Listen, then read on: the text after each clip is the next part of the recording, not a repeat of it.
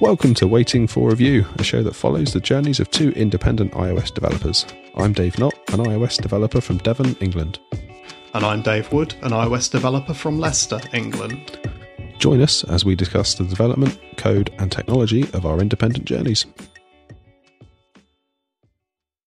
Okay, just before we get started, just a quick notice that we'd love to invite you to our Slack channel for the show. We've had a few people come and join now, so that's going really well. The more the merrier, so please do reach out to us. There'll be info in the show notes, or you can just reach out to us on Twitter at WFR Podcast. Just send us a message and we'll get you joined up. Also, reviews are greatly appreciated and can help us reach even more like-minded developers. So if you could take the time to leave us a review on iTunes, that would be incredible. Or if you're an Overcast user, just simply hitting the star button to recommend us helps us a great deal. Thanks very much. All right, so we thought we'd kick off this week by talking about the new changes coming to the App Store in iOS 11. I think it's pretty important that we touch on this, given that the App Store is the interface that our users use to find our apps. So it's of significant importance. I think you'll agree there, Dave. Yep. So I think on the whole, this could be really good. I'm trying to think positively about everything at the moment. I think one of the big changes that I'm particularly happy about is the fact that reviews don't necessarily reset when you submit an update. Yeah. Because that can really prevent you sort of pushing lots of little small updates, especially now the App Store review times have been so much quicker. That almost increases the temptation to want to submit more often, more regularly. But then if your reviews get reset each time, that's really not a good thing. Yeah. I mean, do you get many reviews on the whole? Not at all, no. And so if your reviews get reset, that's quite a big deal. Yes. Because then you've lost them. Yeah, it is. But for me, I get a trickle of reviews. I'm lucky if I get a review a month on the VJ app, despite, making sales on it. Again, continuously every other day. So, signal to noise on reviews is difficult. And, I do ask people for reviews within the app, but it's really light touch. So yeah, for me, being able to sort of keep my reviews, that's going to be really very helpful. Because I'd probably hang on to them, for 6 months. I suppose equally, if you were to ship an update that there was a few issues with and you got a load of 1-star reviews as a result, kind of nice that you can elect to clear your reviews as well for the next update. Yeah. Very much so. I guess you've obviously written off all the good reviews that have gone before, but that's a lot better than having a load of 1-stars hanging around, bringing your average down. Yeah. So that's looking like quite a positive change, and it's control back to the developer as well. So, that's something that I really can't disagree with at all. No, that's good. I'm not sure how I'll play it really, because I get some sort of good reviews, but then I also get quite a lot of bad 1-star reviews with my Kodi remote, purely because we've said about this before, people struggle connecting the app to Kodi. Yeah. Not necessarily through the fault of the app, just the fact that there's a little bit of setup involved, and some people just can't manage it and leave me the 1-star review as a result. So it'd be interesting to work out if it'd be at all worth my while clearing them every so often. Yeah. I'll have to see on that one. I think it's going to make absolute sense for your app for when you've got your next big update, potentially to sort of hit that reset button and kind of see. That's what I'm thinking. Yeah. Similarly, I'm thinking very similar with GoVJ. Again, with the amount of reviews I've got, it won't make an awful lot of difference in a lot of ways, but it would be very good for a major release to be able to try and really push existing users and my mailing list and that side of things to give me reviews and to kind of sort of see what happens after the reset's been pressed. So I'll definitely be using it, and I think it's something that's going to be really useful for developers and especially for indies. Yeah, definitely agreed there. So the next thing I've got on my notes was that you can now have up to 3 videos in your App Store page. Yep. Do you currently use video in your App Store page? I don't, and I really should, because my app is about video. Fair enough. So the answer to that is not right now, but I think, come September, October time, I should really be thinking about getting some ready. I think they autoplay as well now. Yeah, they do. I've had a play with the beta on an iPad Pro recently, and yeah, they do. They autoplay, and it works. It kind of fits the new flow of the App Store. So I quite like them, and I think having video there is going to become more and more expected as well for certain categories and types of app. So yeah, I think the more that you can do there, the better. Even if it's just one video, not necessarily trying to use all the slots available, but something. Yeah, I feel like I've got a bit of a missed opportunity there, really. I feel like I should be doing a lot more with it in terms of video. I mean, for space readers, it would be really quite simple for me to do. I could almost, just like record me using the app, maybe just a small bit of editing, and I'd have a decent result there. It's Armchair that I would need to think long and hard about. Yeah. I don't know what the rules are for videos, actually, for that particular spot. Does it have to just be the UI, or can you kind of show... I've seen all sorts right on the App Store. I don't know what the exact policy is. I mean, I've seen some people, almost like a person holding their hand out with the phone, operating the app, almost just with like a lifestyle scene going on in the background. Yeah. Then you see others that are purely just the UI of the app. So I need to dig into the actual rules and regulations surrounding that. I don't know whether it's going to be another one of those situations where, almost like with the screenshots, where they say you shouldn't include devices in the screenshots, and then everybody does. But then everyone does, and then it's just like one of those they don't police it at all. No, and then you look around and find that Apple have done the exact same themselves.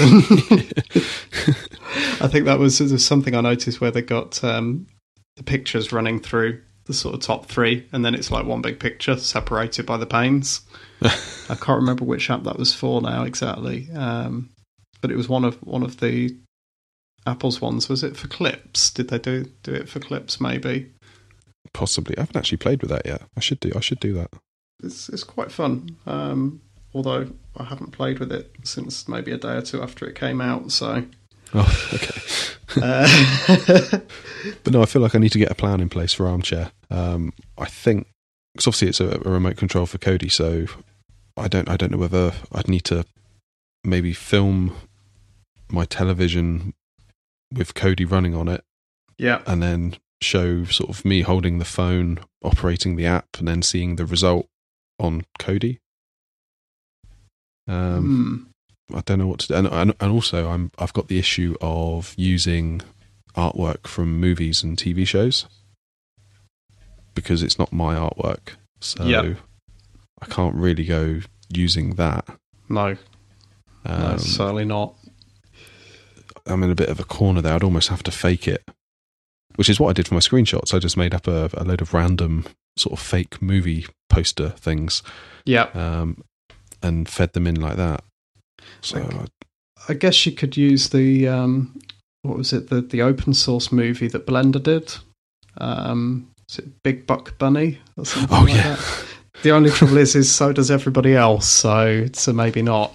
But that could perhaps be an option if you were literally just showing one thing kind of being set up and played. But the problem you're going to have is that you're going to need to show a library, aren't you? So yeah, so like if I'm on my movie screen and I want to scroll through a list of movies to sort of demonstrate the fact that you can scroll through your library. Yeah. Let's say I scroll past 20 films by doing a big sort of flick to scroll thing. So needs a little thought. But I think there's something there. I think there's certainly something you could do. And even if that is just kind of, recording the UI, and potentially actually you could record the UI of how you connect to Kodi. Yeah, and it could be one of the second videos, couldn't it? Yeah, and if you were to show the settings screen on Kodi, I don't know if that makes sense, but you could potentially do something where that's kind of like a picture-in-picture on top of your UI, so you could see what the user is doing in your UI, but then also see what the effect is on Kodi's side. I don't know if Kodi actually gives you feedback as to what's connected. That's a good question. I don't believe it does. Okay. Maybe there's a menu somewhere I don't know about in the settings. But again, you could perhaps actually have your how-to as your second or third video that sort of shows, do these settings in Kodi, and then do this on the app. Here's the UI, and then that's everything all set to go. And maybe that'll help you with some of the people that get stuck. That's a good idea. That's a good idea. I suppose one thing I could do for the movie library is, because obviously Kodi returns a load of JSON data. I could maybe write my own JSON and feed that into my app just for the purposes of recording the video. Yep. And then sort of use my kind of fake movie posters and all of that kind of stuff. A very specialised sort of version of dependency injection there. Basically. Just for the sake of the movie, possibly. Yeah, no, that could be quite a good. It just seems like that there's Apple are offering us up, a good opportunity here, and I feel like it'd be a shame to squander it. Yeah, absolutely, and I think it's going to come to a case where if you're in the search results and somebody is actually thinking, is it that app or this app? And the other one just looks better and it has a better video. At that point, if they're looking in that detail, you're going to want to be the person who's got the video, because that's potentially the differentiator between sort of converting that person to being a user. Yeah. So it seems worth a try, even if it is just, some royalty-free music and a recording of the UI and some text bubbles or something to sort of say what's doing what. It kind of feels like it'll be worth it. So, yeah, looks like I think I'll maybe try and coincide this with my next sort of big release. I think if I do it now, I'll only have to redo it and all my UI changes. Yeah, so sort of post-September, October time, maybe. Yeah, exactly. Yeah. Okay, so we were also going to talk about again about some of the new technologies that are coming through from WWDC last week, and I've had a little look at Xcode 9. Had a very short play with that the other day. I don't know if you got to sort of see a little bit of it as well, Dave. Yeah, I haven't played with it properly yet. I did watch the State of the Union, and I've got to say it did look very, very impressive. Yeah. And the feedback that surrounded it, people on Twitter keep coming out saying how impressed they are from it. That's the general opinion that I'm getting from that anyway. Yeah, and after playing with it for just a few minutes, really, I can certainly see that some of that praise is really justified. It feels quite snappy. I don't really know enough about the differences between Swift 4 and 3 yet. I've not really kind of delved into that, but I kind of just pushed everything into 3.2 mode and just had a look at it with Swift 3 code. And it did feel quicker, snappier, and just kind of nicer. Yeah, I think they said in the State of the Union, they said that opening files is now 3 times faster. Yeah. And hopefully that extends to storyboard files as well, because I know whenever I click my storyboard file, I'm always, especially if I click it accidentally, I'm like, oh no, because I have to wait. It's only 2 seconds, but it's still 2 seconds that I can't do. It kind of feels like a break in your flow. It really does. We've talked about storyboards versus programmatic before now, and the one thing that nudges me towards the idea of getting rid of storyboards altogether is how slow that is. Yeah, I'd have to have another look and see whether storyboards really look any faster or not in Xcode 9. The play with it I had the other day, I don't think it really felt any faster. Oh, okay. Fair enough. So I don't know if all the changes are more sort of on the actual source editing side of things rather than that. Did you see how it highlighted your code structure as you moved your cursor around? Yeah. I'm looking forward to that a lot. That looked really cool. I always find like if I'm reading an if statement and I try to find like the closing curly bracket brace thing, just having that highlighted for me would be great. Yep. And certainly when stuff's nested as well. Yeah, exactly. If you've got an if and then a loop and then something else and then you go sort of in the layers, it's I find it very easy for my eyes to get confused. So any help there is much appreciated.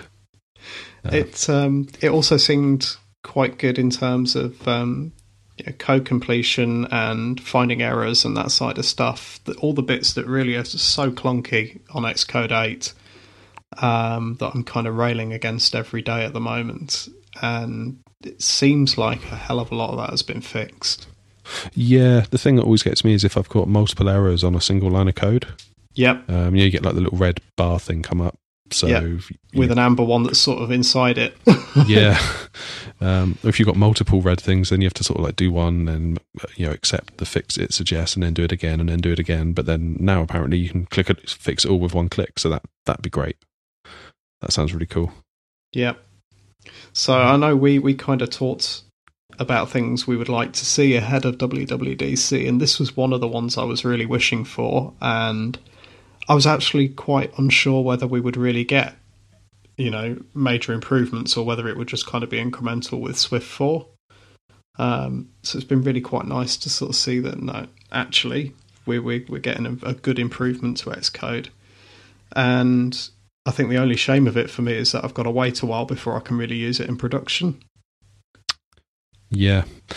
I was kind of wondering, actually, whether I could kind of get stuck in with it, because my plan is to coincide my next sort of biggish release of Armchair with iOS 11. Yeah. So you probably could. I could probably go all in on it, really. Yeah. That'd be quite cool. Because I think I'm in Swift 3.2 with most of Armchair anyway. Yeah. So, as they say, you have source compatibility going into Swift 4 because you've got the dual compiler. Yep. So it'll compile 3.2 and 4 in the same project. So, yeah, that could work quite nicely. Sounds like a plan. Do you see the GitHub integration as well? Yes. I don't know. I feel like I'm maybe missing a trick here with GitHub because I've never used it. You have to pay for an account, right? Yeah. Well, to be able to use private repositories, yes. Yeah. Yeah. I've just always used GitLab. And I don't know if I'm like missing something really obvious, like why there's a super obvious reason why I should be using GitHub, but I just don't see it. But then everyone else seems to, so I don't know. I think sheer volume of numbers is probably one of the biggest things with GitHub. But using it day in, day out, I find it's just really good at what it does. I don't know, I really love it. So, no, I'm quite happy to see the integration, really. The only thing that does sort of slightly irk me there is that, Git is an open thing in and of itself, isn't it? Mm-hmm. And it does sort of puzzle me as to why GitHub really needs to be integrated specifically and why it can't just sort of be something that a bit more open. But again, I use it day in, day out, and this is going to make life easier. So, cool. It's good to see. Yeah, it looks great. This is one of those things I don't think I'll ever use massively at all because I don't have a GitHub account. Maybe I should get one. I'm going to get one. Decision. I need to figure it out just to see if it's give it a play. Give it a go. So what else have we got? So the simulator can support multiple booted devices, which I thought was quite neat. Yeah, that's you could have it on an iPhone and an iPad and something booted up, which would be quite cool. Yeah, you can set them running with UI tests and things all at the same time, can't you? Yeah. Mind you, the biggest one is that you no longer need to use USB. So wireless development is here. Yeah, that does seem quite cool. That does seem very cool, doesn't it? You can almost have that thing where I saw a picture on the internet of I think it's a web developer, had like a Velcro kind of big easel, and then loads of devices Velcroed to it. So like an iPad, an iPhone, all these different iPhones, all these different iPads. So you can almost do that now wirelessly. Yeah. Without having USB cables coming out of everywhere. The future's here. It does mean that you don't have to buy USB-C to Lightning cables if you're on the newer MacBook Pros. Well, that's a good point, isn't it? Yeah, I hadn't considered that. That's kind of cool. Yeah, that's a very good point. I might have to keep that in mind, obviously, with the whole MacBook situation at the moment. I'm sure this MacBook, which I'm currently recording on, is not long for this world. No, and I know you're trying to weigh up whether it's a 12-inch MacBook or a MacBook Pro, aren't you? Do you see I did a poll on Twitter earlier? Yes. So I've had some results. What does the internet say? Which is the valid choice? So I've only had 12. I've only had 12 votes. I know we're going a little bit off topic here, but I've only had 12 votes. 17% say I should get the 12-inch MacBook, and 83% say I should get the MacBook Escape. You know where I sit. Get the MacBook Pro. Get the Escape. The thing is, like, I ran this poll and I was like, what if they don't tell me what I want to hear? Which kind of answered my own question in a way. Well, if it's any reassurance, it's still not really fully significant yet, I don't think. I think you need more numbers to be really sure. Yeah, that's it. Need more numbers. Coming back onto topic a little bit, is there any particular technology that was announced sort of API-wise or from any of the sessions that you're looking forwards to? Because I know I've got a pet one that I really can't wait to get inside of. Would that be ARKit by any chance? Yes. I think for me, there was obviously the ARKit was very, very impressive. I think for me, it's just like lots of refinements that we've seen is what was great for me. Not one thing in particular, but all of them added together, I thought was really nice. For example, the dynamic height you can now have on table view cells. Yep. To some people, maybe not earth-shattering news, but to me, I was like, oh, that's great, because that would be really useful, because my app is largely table view, so that was very, very welcome. Yeah, I saw that and thought, yeah, that's great. That's going to be one less thing to really worry about. I've been doing that manually, and it's going to be nice to just have that behavior be the default. Yeah. So yeah, just lots of little things I think that come together to make me very happy. Really, lots of small things. So on that note, I suppose we should dive into ARKit, right? Because I don't really know how to describe exactly why this excites me so much, but it does. I guess I just see this as being an indication of a new frontier. I think that ARKit is kind of the first building block towards a new platform. And I think this is a very typical Apple sort of move in terms of how they're rolling it out. So I think the product that is at the end of the ARKit journey is a HoloLens type product. It's something that, you wear, and then you've got augmented reality there in your eyes, or however it's done in one way or another. You've got a layer over the top of real life that you can interact with and show apps on. Sort of like Google Glass that was. Yeah. But maybe not quite like that. I think somewhere between Google Glass and, like I say, the HoloLens, that sort of end of technology. And I feel like there's a product that's probably a little way out, a little way down the line, and that, like I say, ARKit is sort of the building block towards that. And what's been interesting to me to see with ARKit so far is that it's been available in the beta, for the last week now, and every other day there's another little video of somebody doing something really quite cool with it. I've seen AR-based games where somebody's walking around an office scene, office in real life, and then they're shooting things in the AR layer. They've got a sort of first-person style gun kind of visible, and that was quite cool. It wasn't really, it wasn't a serious sort of game. It was kind of just sort of pixely kind of blocks of things that they were shooting, and it was really well done. And there was another demo that went out where somebody was kind of drawing a length of string that sort of came out on the screen as they walked along, and then that kind of maintained itself in the scene and maintained itself in the sort of real life kind of blend of it all. So something there for me is that I think that this is going to lead to types of apps that were fundamentally not possible before. And like I say, I think it is an indication of a future platform that could be really quite immersive and quite cool.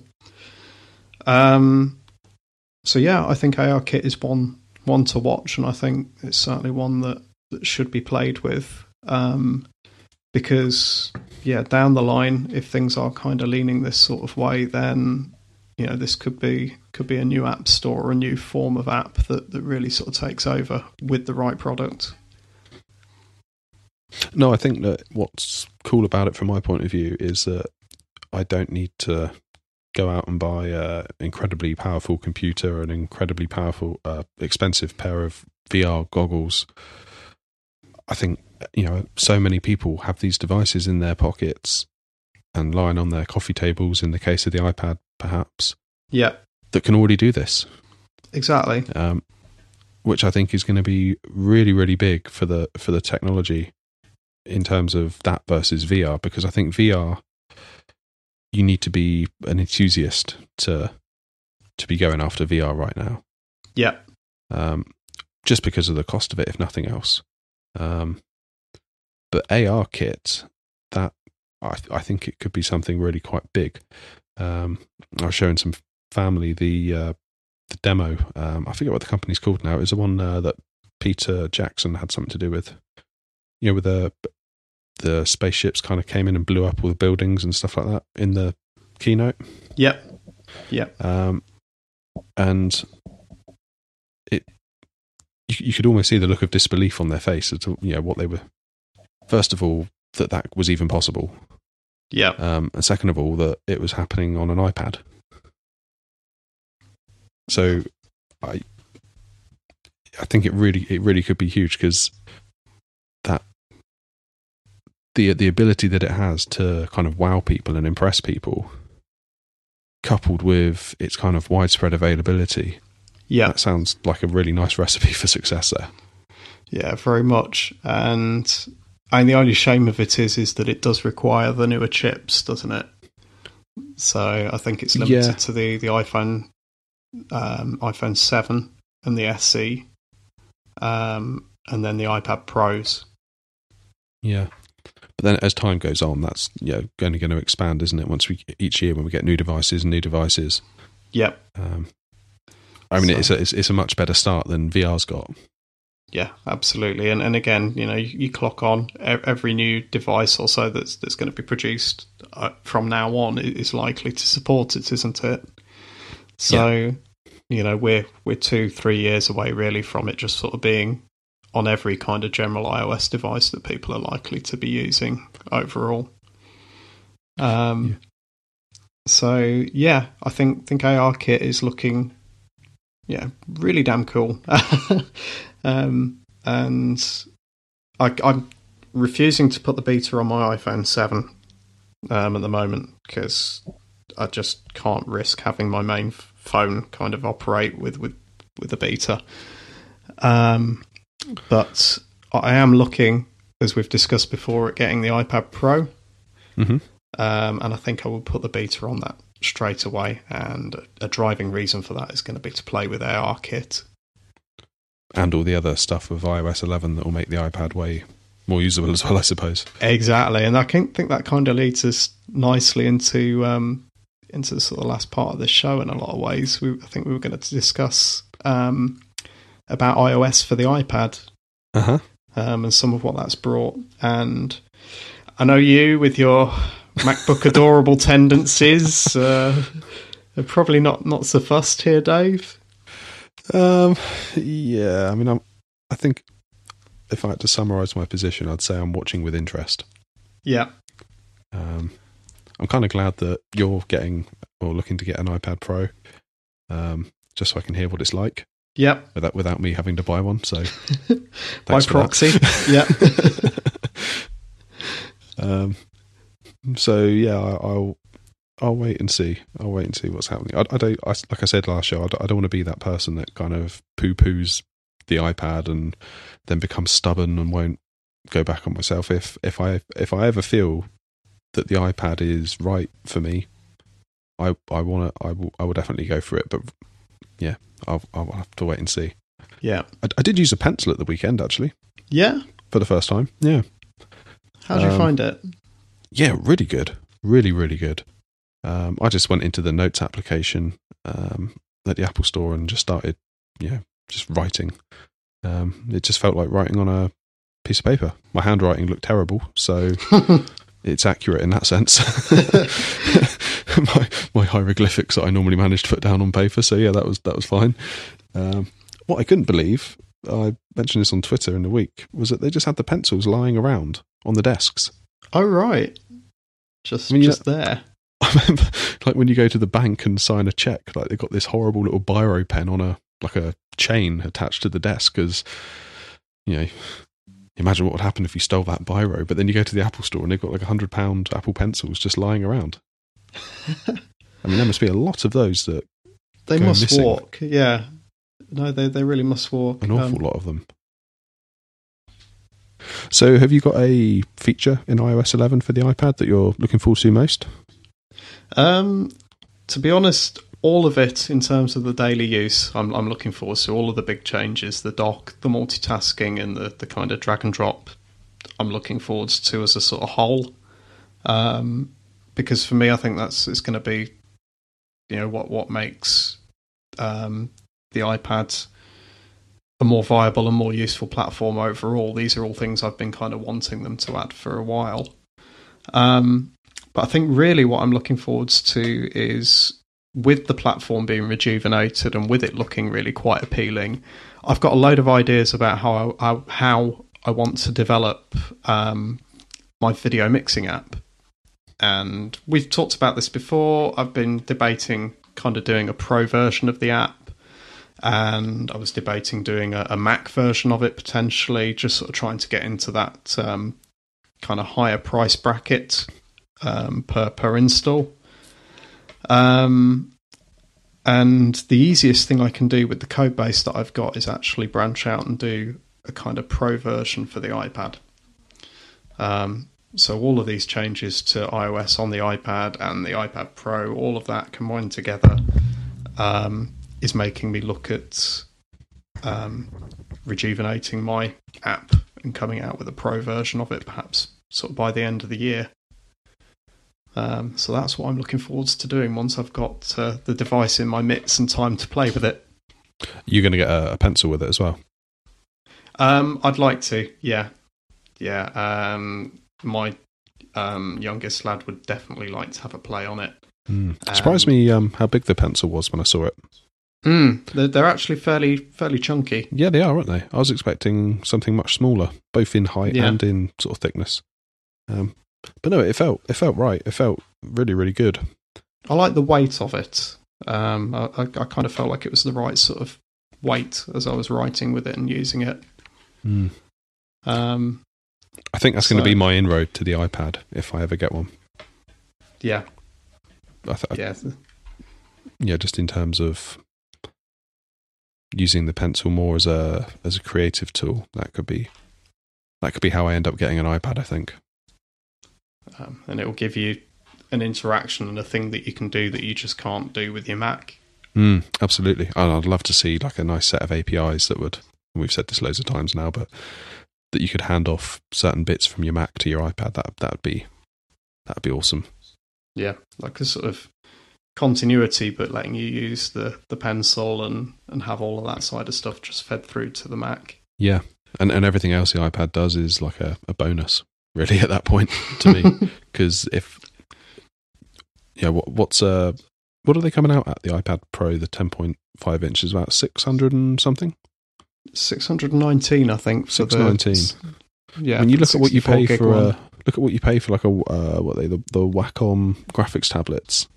Yeah. They're not cheap, are they? No, they're not. So you could almost justify the entire cost if you're going to be using the iPad Pro and a pencil as a graphics tablet. Yeah. I certainly really could anyway. Could. That's how I'd look at it. Sounds like you're getting closer and closer to the edge of that fence. Coming round to it. Just need to get that 12-inch MacBook. Scratch that itch, and then I can get an iPad. Get with the rest of the world. Okay, so that just about wraps it up for today. If you've enjoyed the show, we'd love it if you could give us a review on iTunes, or if you're an Overcast user, it'd be great if you could recommend us by hitting the star button.